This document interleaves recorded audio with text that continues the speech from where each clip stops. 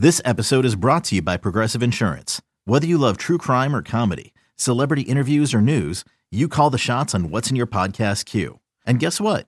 Now you can call them on your auto insurance too with the Name Your Price tool from Progressive.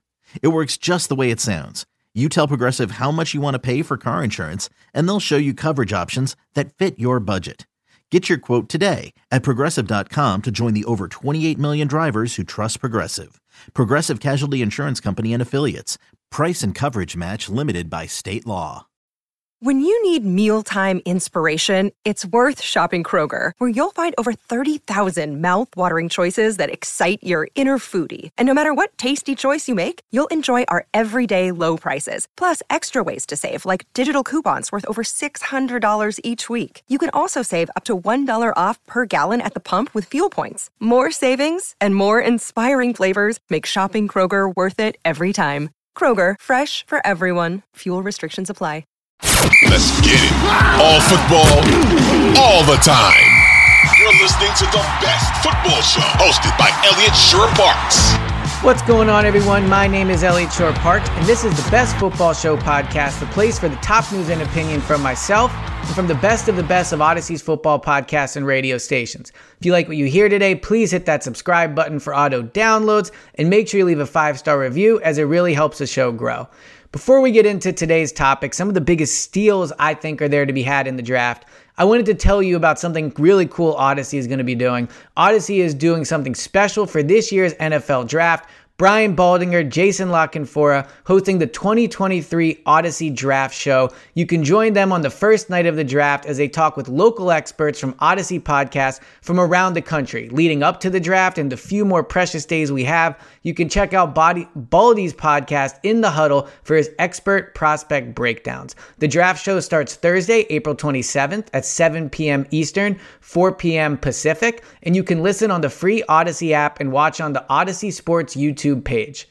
All right, there's been so much made, especially on this pod, about the top 10 picks in the draft, and rightfully so. It's going to be an absolutely fascinating first 10 picks in this year's draft, and it's extremely unpredictable, something you don't often see in the first 10 picks. I mean, there could be 20 different players that go in the top 10. I mean, there are just a ton of unknowns heading into the draft, but the other thing we do know, something that is not unknown, is that every year in the draft, there are players that go later than they should that turn into absolute steals. Guys that are great value later on in the draft that fall for a number of reasons, whether it's they're a little older than people want to see, whether it's that they have a bad workout or a bad pre-draft process. Maybe they played in a small division. Maybe they played on a bad team and their skills weren't really able to be highlighted. But we do know there are going to be players that are drafted this year that 3 years from now, 2 years from now, even 4 weeks into next season, we'll be sitting here and going, how did this guy fall all the way to where he did? And I think that's especially possible in this year's draft with so much unknown. So today I wanted to get into some of the players I think can be big time steals for teams. Not going to go in the top 10, might not even go in the first round. I mean, some of these guys might go in the 4th round, the 5th round, the 3rd round. These are going to be mid-round type of guys. Maybe 1 or 2 cracks the first round. But ultimately, these are guys you don't hear a lot about. But I think come football time, come NFL time, we could be hearing quite a bit about them because I think they're really good players and I think they're being undervalued in this year's draft.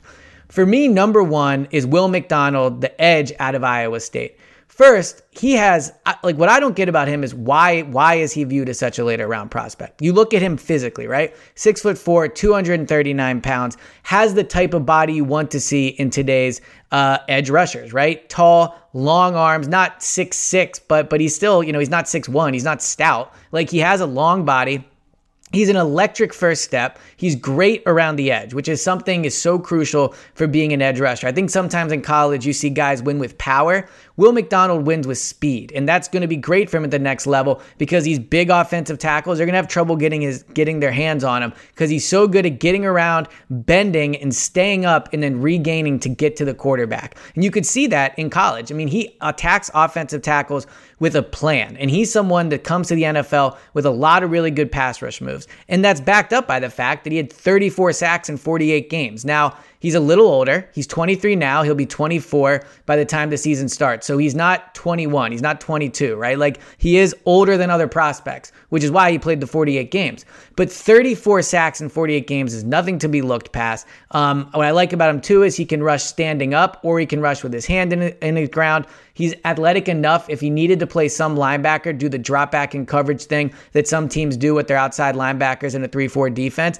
He can do some of that. I mean, it's not ideal. You want him going forward, not backwards. But I do think he has an ability to do it. And again, what I said, all-around great athlete. In high school, he played football, basketball, baseball, and he even threw the discus. So he checks every box to me of somebody that's being undervalued. Great athlete, tons of production, perfect body for the position, but he's probably, because he's a little bit older, he's going to drop. You know, you could see him at the end of the first round, maybe somewhere in the second round, but I think he's able to come in next year and be an instant impact off the edge. And if you can be an instant impact off the edge, you're going to be a rookie that gets a ton of attention, a ton of instant recognition. And I think Will McDonald out of Iowa State could be that guy. The next player I think is going to end up being a steal, Kelee Ringo, the cornerback out of Georgia. 6'2", 210 pounds, viewed as a second, third round type pick. Coming into this past year of college football, he was viewed as maybe a top 10 pick. He was viewed as one of the best cornerbacks in college football, one of the best defensive players in college football. And you can see why with his just unreal athleticism. According to Pro Football Focus, he clocked in a speed of 23.5 miles per hour during his pre-draft workouts. And to put that into context, the fastest ball carrier in the NFL last year. So the player, whether it was, a running back, tight end, quarterback, defensive player that made an interception, the fastest tracked ball carrier in the NFL last season was 22 miles an hour. So a mile and a half faster than anybody else in the NFL that had the ball last year. And I'm going to go ahead and guess no offense or defensive lineman got anywhere near that either. So he could come into the NFL and make the case. He might be the fastest player. I mean, again, Tyreek Hill, also not in there. Not faster than 23.5 miles per hour. So Kelee Ringo, great size, strong, physical, elite speed. He has all the physical traits to be a great corner. I also think he has the mentality. Again, the number one corner on Georgia's defense. He played in the SEC. He went against great receivers. He's been on an elite defense and knows the kind of pressure it takes to be that number one outside corner. I think with corners, so much of it is the mentality. Can they put up with the fact that they just got beat? Will they go into every snap matched up against anybody and think that they can win it? And I think Kelee Ringo has that. I really do. So needs coached up a little bit, has trouble tracking the ball in the air, probably needs some stuff with his mechanics done, his technique, but you can coach that. And I think Kelee Ringo has something not many corners have, which is just elite physical traits. So Kelee Ringo, I think, will end up being a steal if he can end up in the right spot with the right coaching staff. Another corner I think could end up being a real big steal is Emmanuel Forbes out of Mississippi State. 6 foot, 180 pounds, projected to go in the second round. He seems to be below those guys like Devin Witherspoon, Christian Gonzalez, Joey Porter Jr. I think that he's being undervalued. So we just talked about Kelee Ringo, who's a great athlete, not great ball skills. Emmanuel Forbes has unbelievable ball skills. He is so good at tracking it. He is so good at, when the ball's coming his way, adjusting to it in the air. He's great at jumping routes. And you can see that in 13 interceptions over 3 seasons, right? I mean, he's a guy that makes plays on the football when he has a chance. One scouting report that I read mentioned he'd be perfect in a Vic Fangio style defense. And that's great news for him because in today's NFL, a lot of teams run that. There's a lot of Vic Fangio disciples around the NFL, and Emmanuel Forbes seemed perfect to step right in and do that. Now, so he can play a zone type if you need him, but also excellent in man coverage. He's long enough. He can jump high to make a play on the football. As I said, 13 interceptions in 3 seasons. Bit of a thin frame, which is probably why he's going to drop. But frankly, a lot of receivers in today's NFL are undersized too, if you look at it. I mean, Devontae Smith, Tyreek Hill, like Justin Jefferson isn't super big. So I think the position itself, the receivers are starting to get a little smaller. A downside, the scouting tape mentioned he will freelance. And as part of that, that's how, again, he jumps a lot of routes. That's how you get a lot of those interceptions. But the downside of that is he can be beat. But Emmanuel Forbes, to me, great, like, again, undersized, but 6 foot, super fast, great ability to jump, and is just excellent at making plays on the football. 13 interceptions in 3 seasons, do not lie, out of Mississippi State. So I think he's going to end up being a steal wherever he gets taken. The next one for me is Jalin Hyatt, the wide receiver out of Tennessee.